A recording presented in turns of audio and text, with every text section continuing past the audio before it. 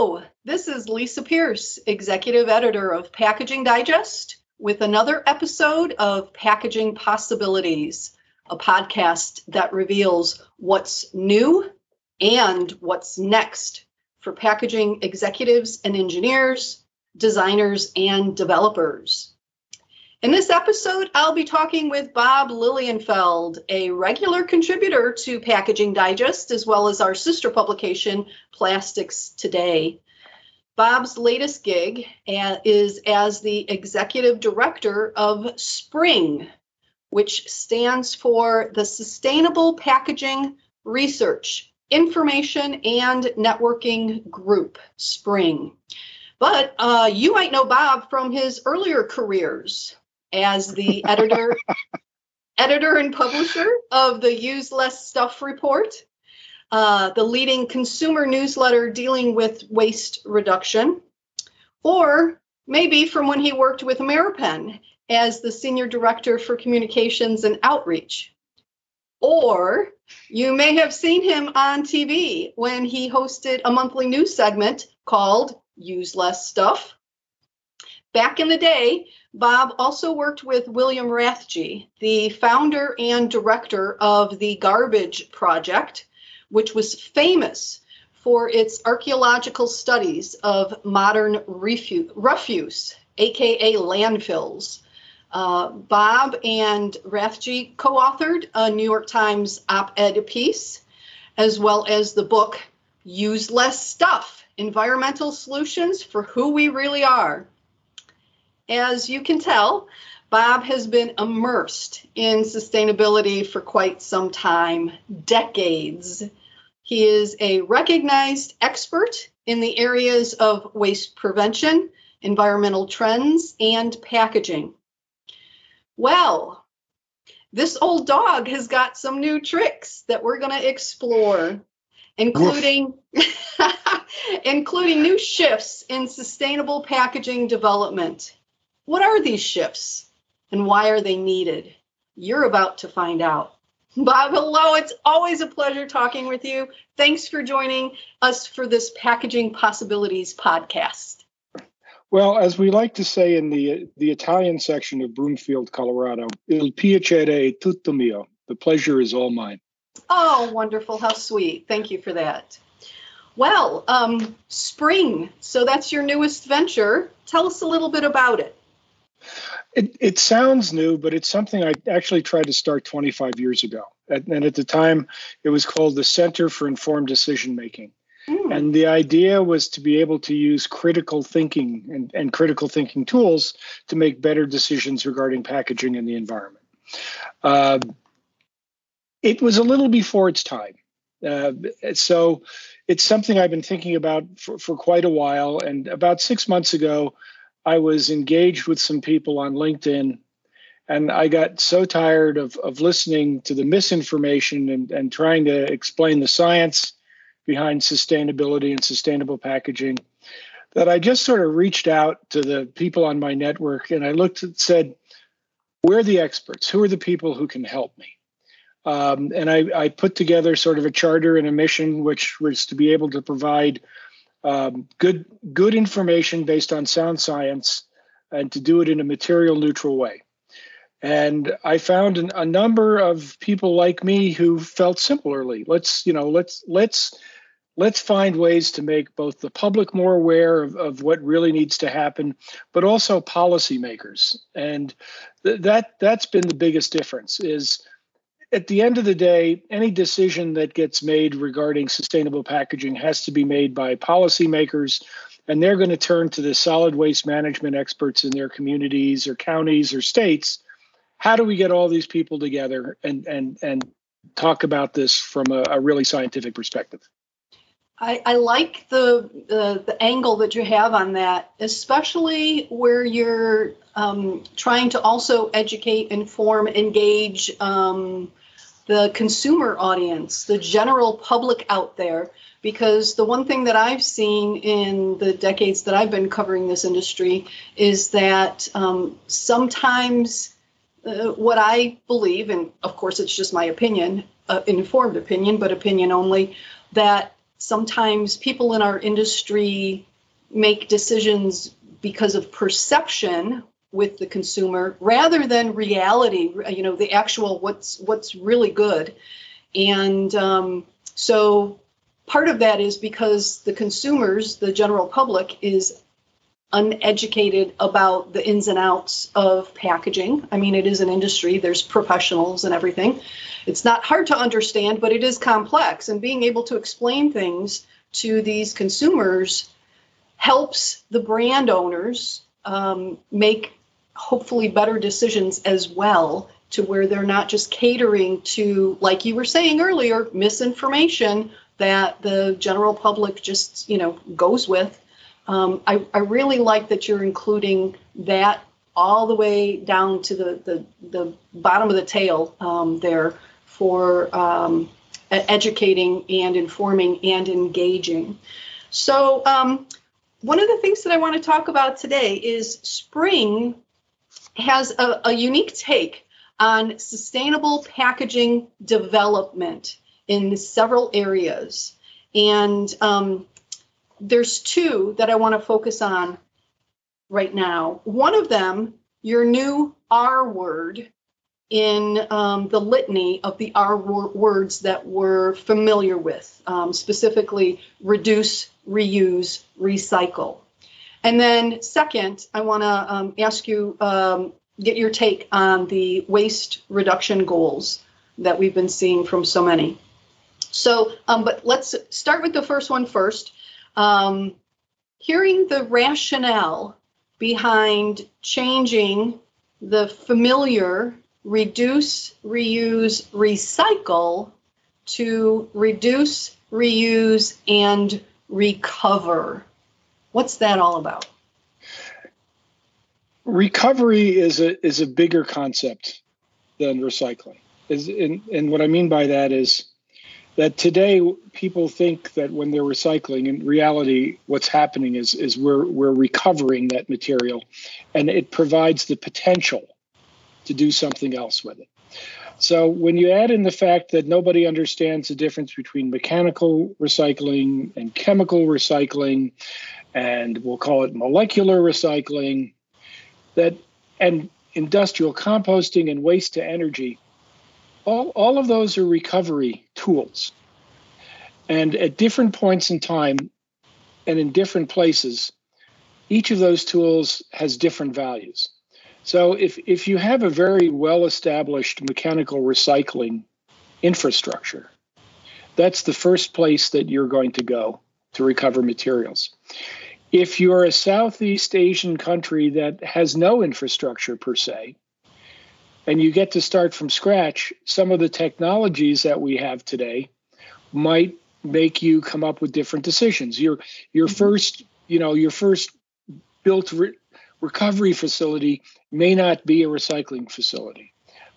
Maybe it's a chemical recycling facility. Mm-hmm. Or maybe in the case of Singapore, it's a waste to energy facility. So it's a matter of saying that what we don't really want to get into the business of telling people what they should do with those materials. The important thing is that they have to understand they have to recover those materials. And Indonesia is a perfect example of that. Okay, why? Well, because Indonesia right now they have most of what they do, especially in Jakarta, is I'll call it energy recovery. They call it incineration.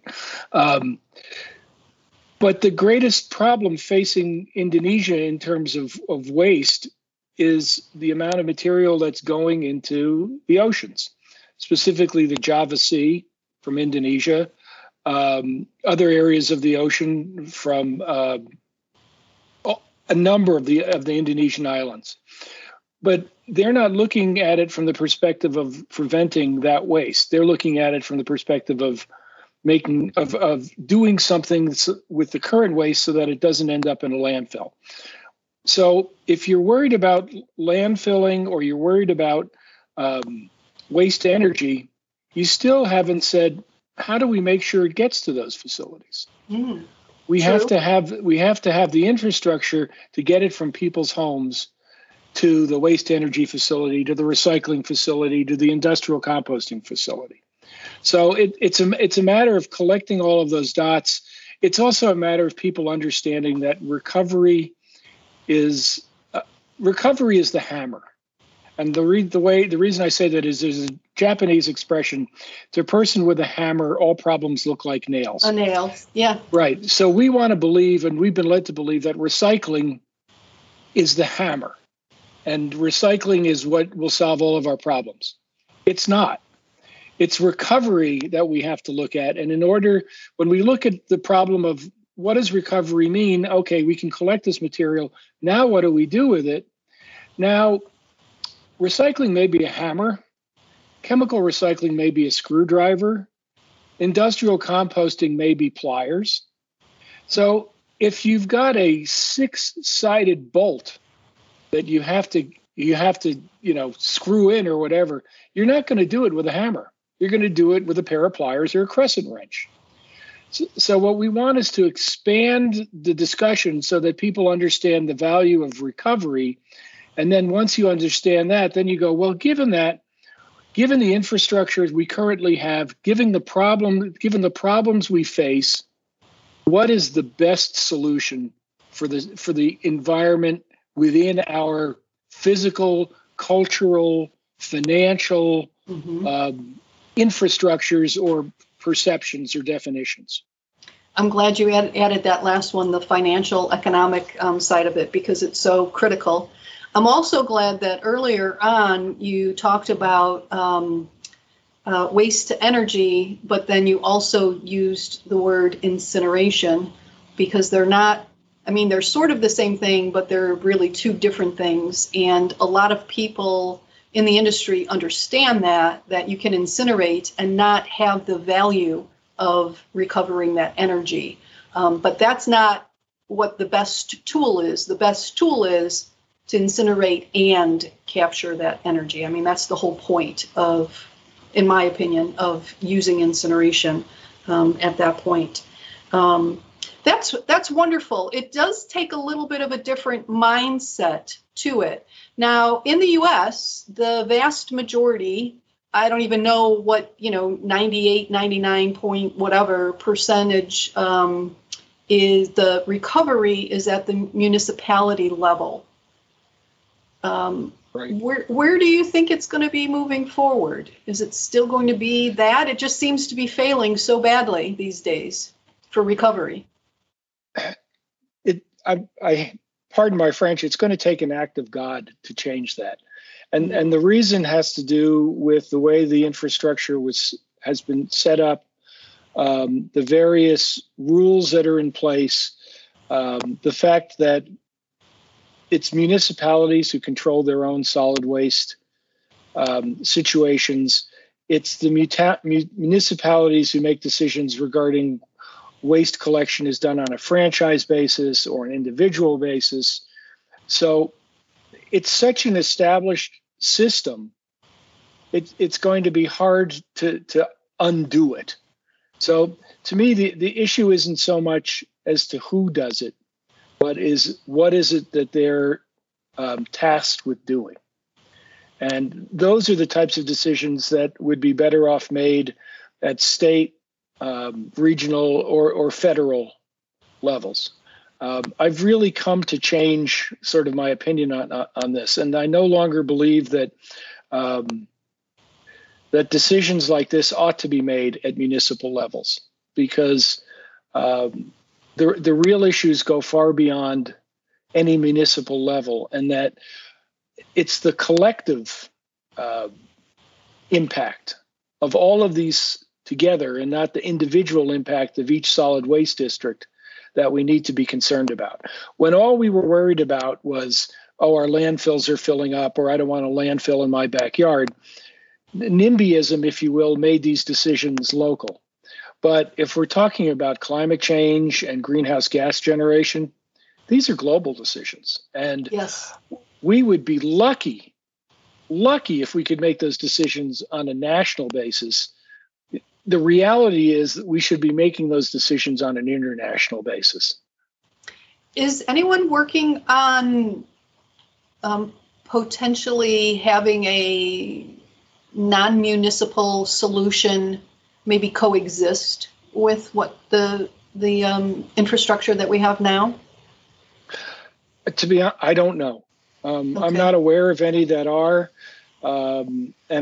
it's such an uphill battle, and because there are so many entrenched factors, and the factors go to things people don't even think about. I mean, people who work in MRFs have jobs, and they depend on that MRFs. I'm sorry, MRFs.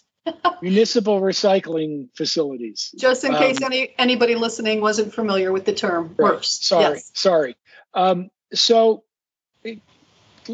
Municipalities don't want to give up facilities that employ a significant number of, or potentially significant number of their constituents.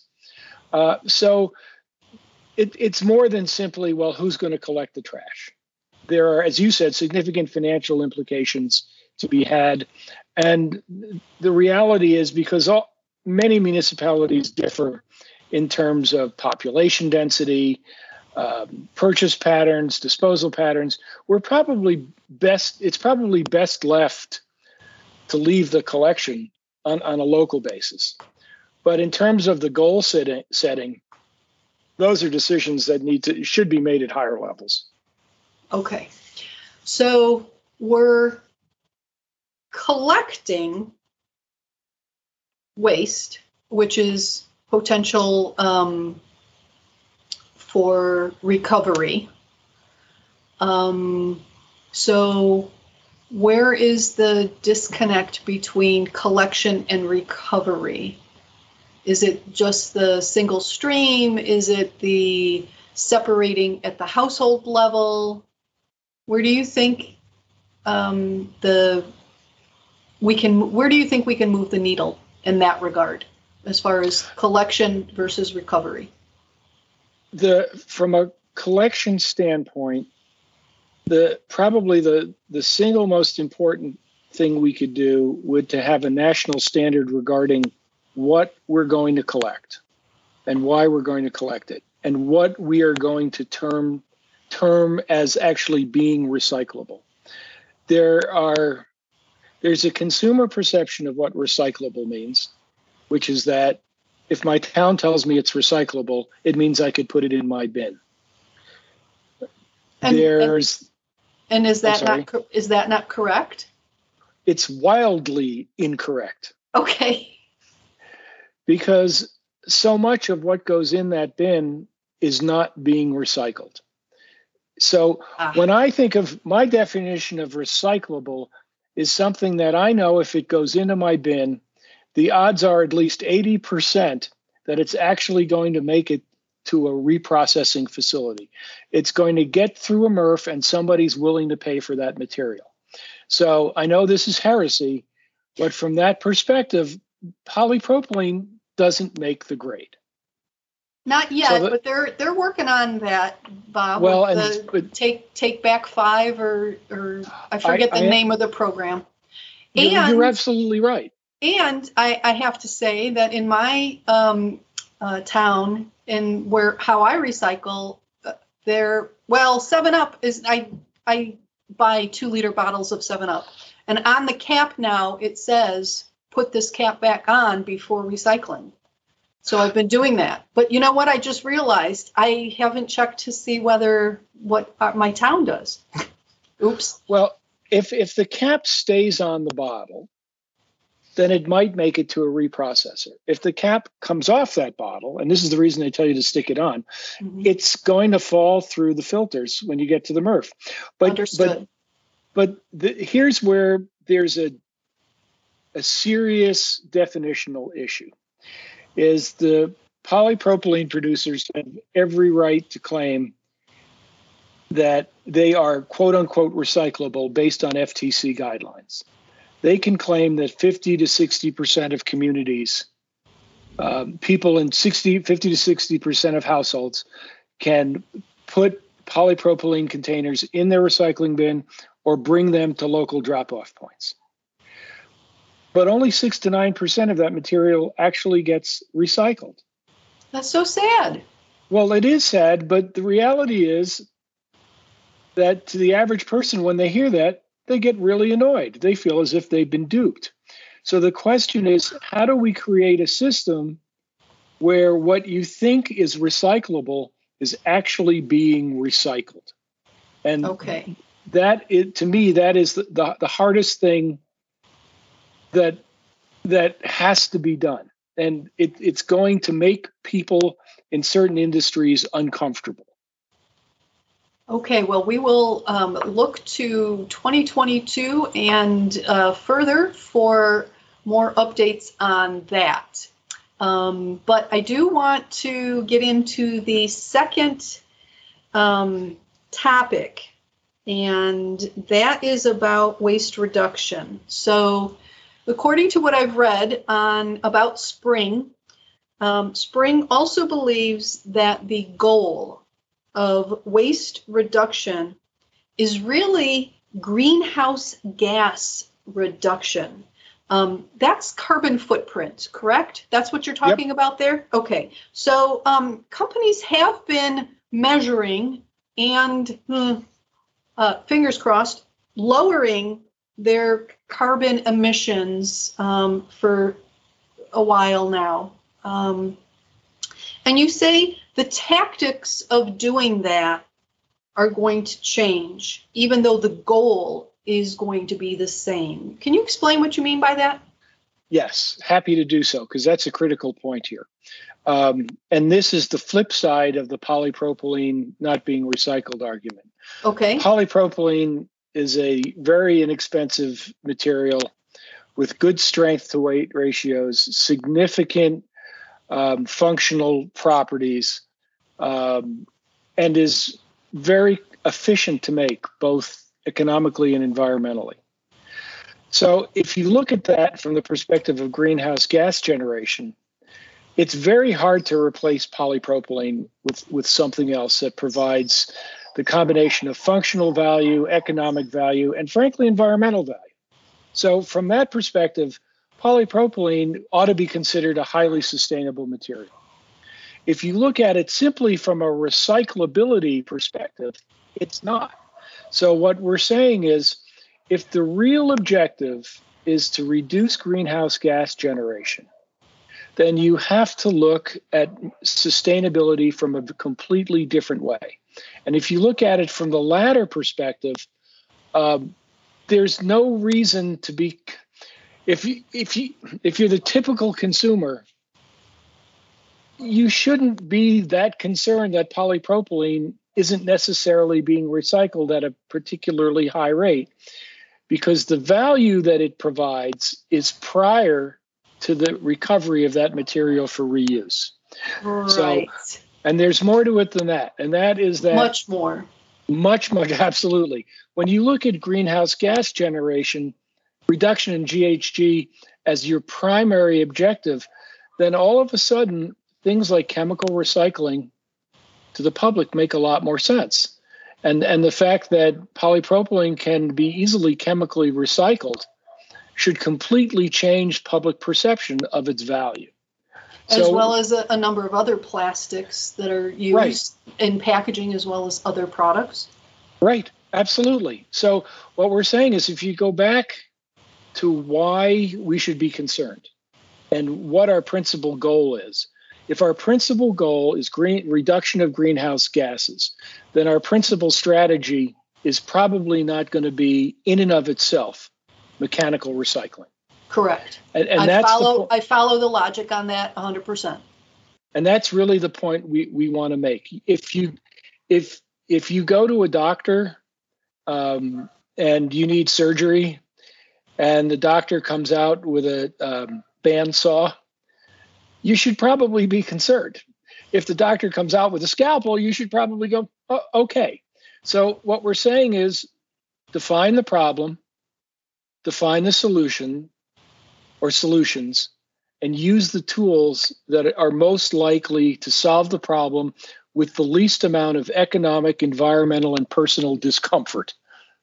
Sounds like that's what we should have been doing all along. But it is. It is. Okay, so I have to play devil's advocate here for just a minute.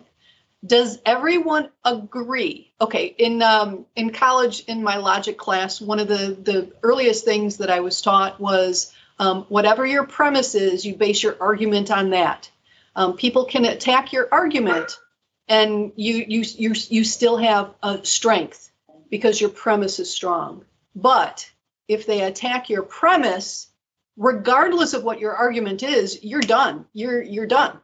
So I have to ask, how many people agree that greenhouse gas reduction should be the main goal? I'm going to answer that in two ways. If you ask the public, yes, you might get that answer as number one, depending on how the question is worded. If the average person is simply given a list that says which rank these issues in terms of importance, you'll get a different list than if you say the greatest issue facing human beings today is the threat of global climate change. And then you say which of these is most likely to mitigate that. You'll get greenhouse gas generation near the top. It's probably not going to be number one. And what's probably going to be number one is people saying plastics going into the ocean, because that's what they've been led to believe. If you ask experts, climatologists, meteorologists, polymer scientists, they're all going to say, without a doubt, it's greenhouse gas generation. Okay. So many years ago, I don't even remember how many, because the years are all running into each other now for me.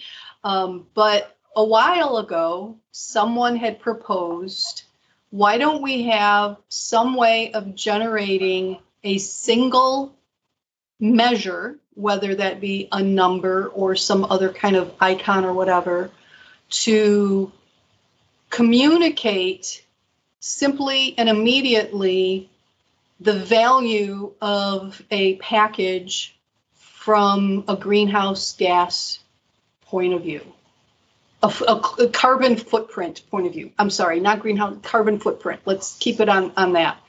So let's say out of a scale of 1 to 100, 1 to 10, whatever, every package, every product would have a number. And of course, the lower the number, the lower the effect, the carbon footprint. So consumers could very easily compare on the shelf two products side by side, one that's a 3, one that's a 7, and hopefully pick the 3. Is that something that's possible? This is why I love talking to you. And we're going to drag in the other thing I know you wanted to talk about right now, and that's the definition of what a sustainable package is. Because I can't answer your question without going into that. And when we look at sustainable packaging, we tell people two things. First, there's no such thing as a free lunch. So if what you're really looking for is zero free waste, get over yourself. That it's an aspirational goal, and that there will always be waste. The issue there's always going to be consumption. It's a byproduct of consumption. Right. Well, it's waste is entropy. Okay. So in the universe, there's always entropy. So if you look at entropy in terms of the package, you've missed the big picture, which is the entropy regarding what's in that package. So if you got a 72-inch flat screen television in a package, and that package doesn't get your television from Shanghai to Sheboygan, it doesn't matter how sustainable the package is by itself. The product that was in there, which costs 1,000 times more than the package does, and produces hazmat material when it's broken, all of the resources were destroyed in not getting that package to you or product to you. Product. Mm-hmm. On a daily basis, food is a similar position, is that the package that gets you your food in perfect condition with maximum shelf life and appetite appeal is the most sustainable package you could buy it in. because 95% of the waste comes potentially from that food not getting eaten. Correct. So you need to take this up a level to say it isn't about just the package, it's about the product and the package. So how do you get the most product value to the purchaser with the least amount of economic and environmental waste?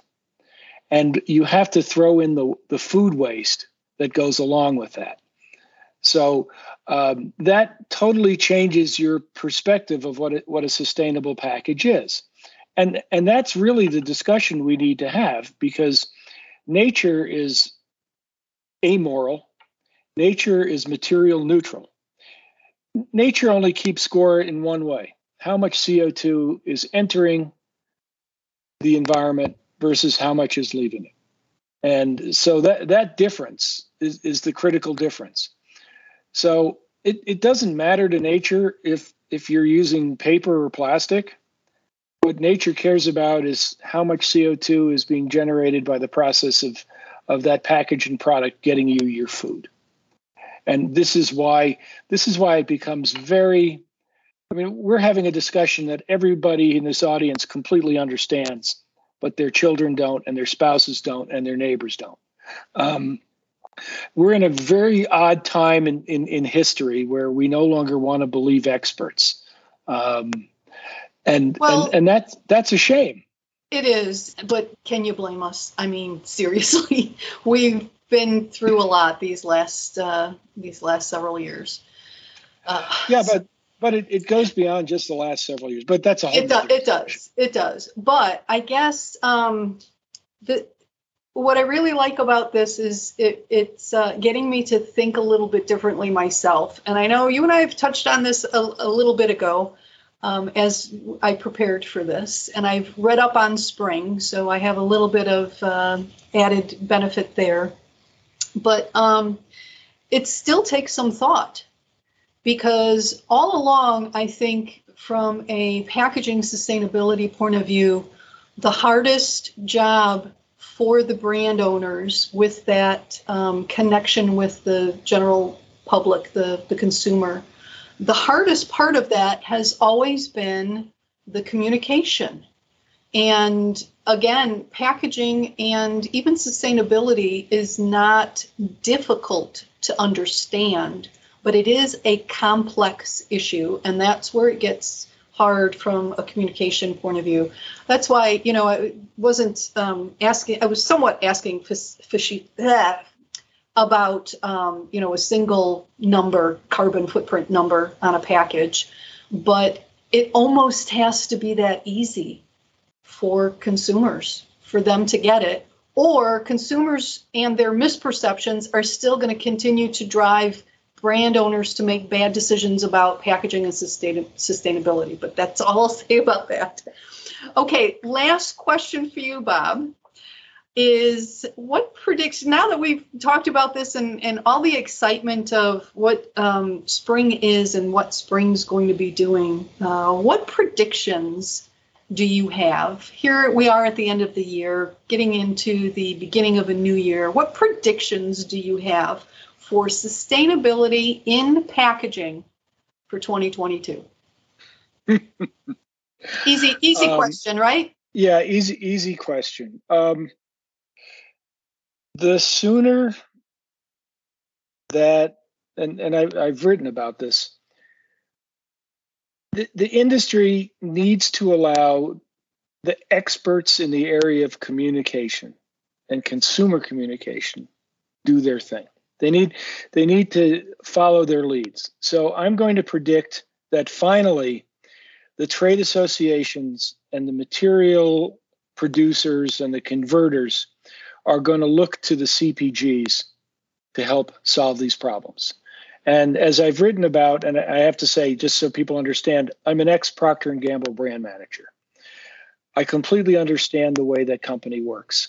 And I'm very thrilled and intrigued by the way they are going about educating consumers about how to recycle and what to recycle, and the technologies they have available.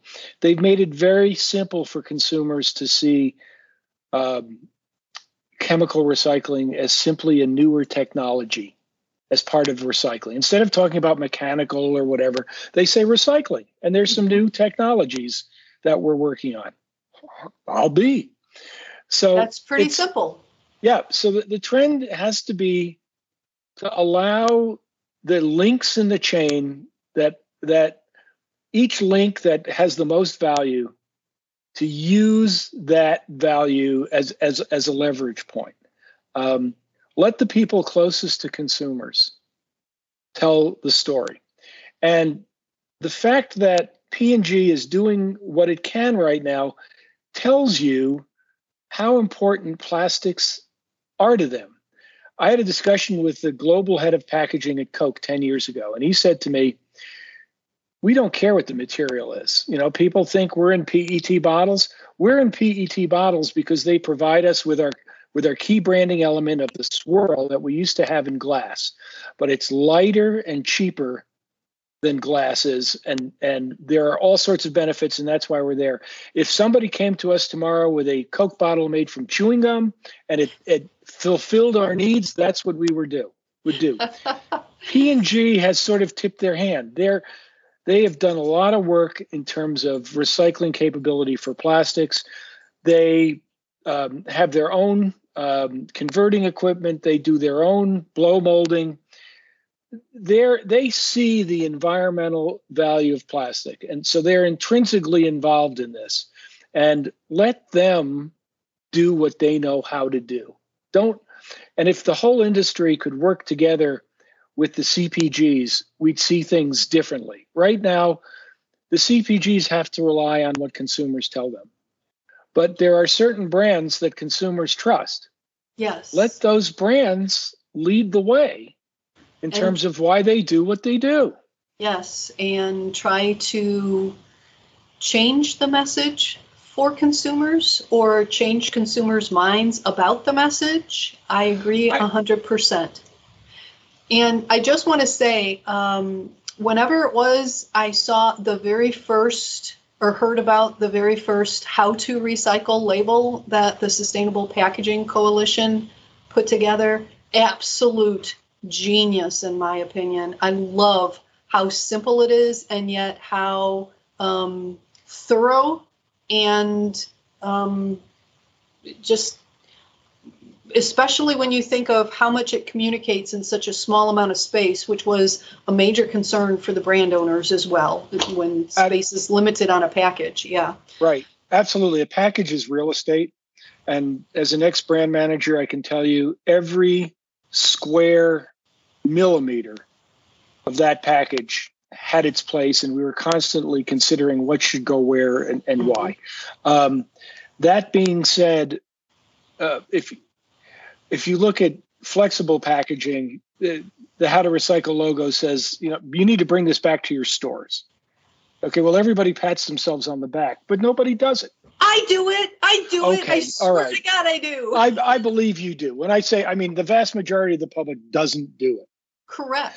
And that's where the need for chemical recycling comes in. So there's certainly going to be a trend there. The other area I wanted to mention is compostables. And it pulls my hair out. And I pull my hair out all the time when I see all of the marketing that's being done to promote compostable packaging in places where it has absolutely no value. It has significant value in food service. Yes. Where if you're a restaurant operator and you can put your packaging and your food waste in the same bin and get it out, and it's not going to a landfill, that makes complete sense. Yes.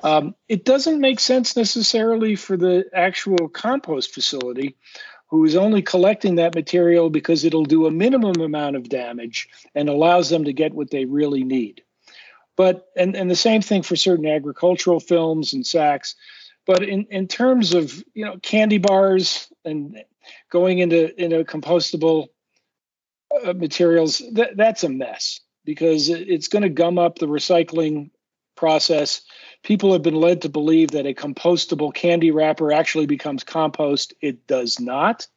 It is compostable only in the sense that it biodegrades in an industrial composting facility, and the real output is simply greenhouse gases and potentially microplastics. So there's a big amount of consumer confusion to be fought here.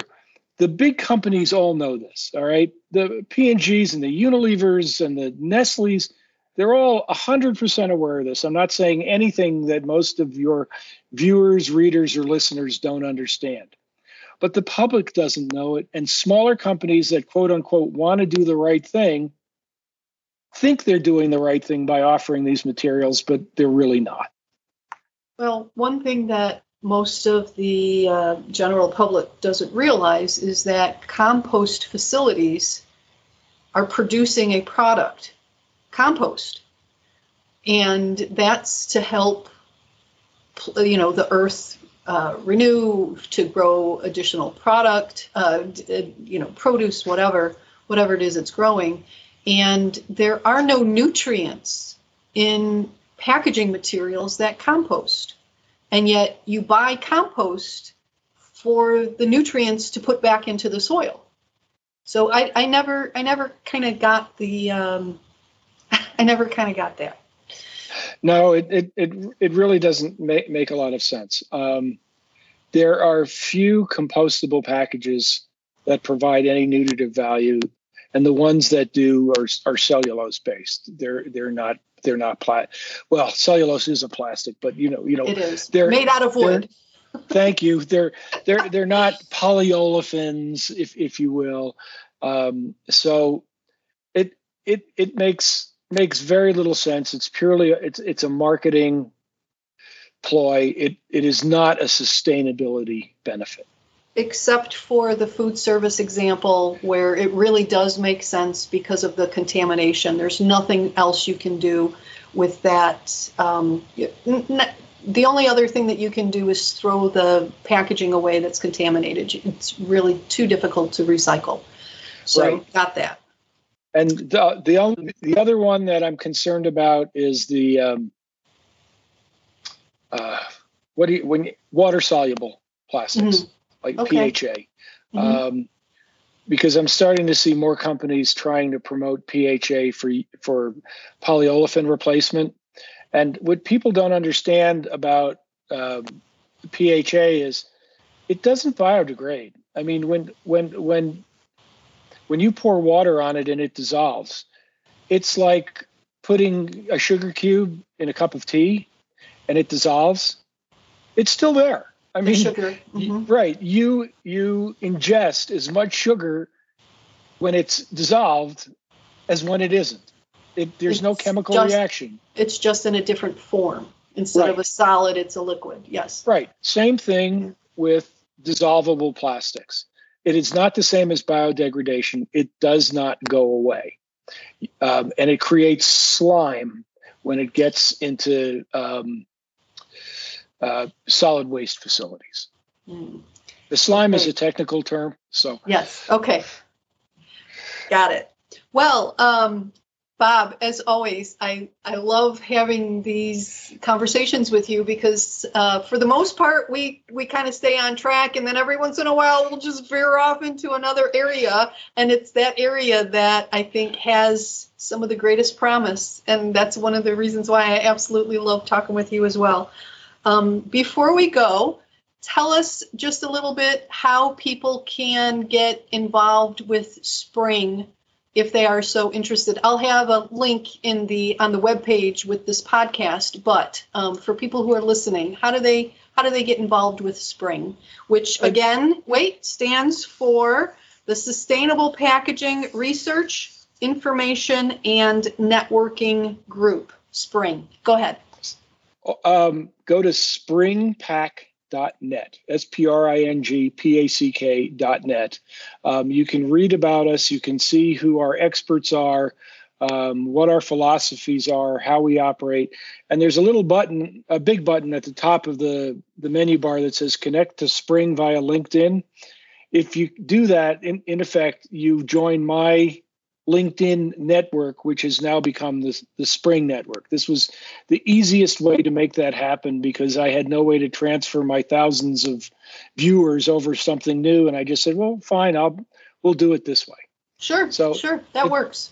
It's very simple. Okay, wonderful. Bob, thank you so much. Again, always a pleasure talking with you and going off in different directions. And I wish you all the best for the rest of the year. And we'll be back in touch with you in 2022, if you can believe it's 2022 already. Well, given the last 2 years, I look forward to any new year because hopefully things will get better. Yes, indeed. Hopefully they will. Thank you so much for your time, Bob. Il piacere è tutto mio. Yes. The pleasure is mine. I know what it meant. I just didn't know how to respond in Italian. So, Grazie. or grazie. Okay, wonderful. Okay, thanks, Bob.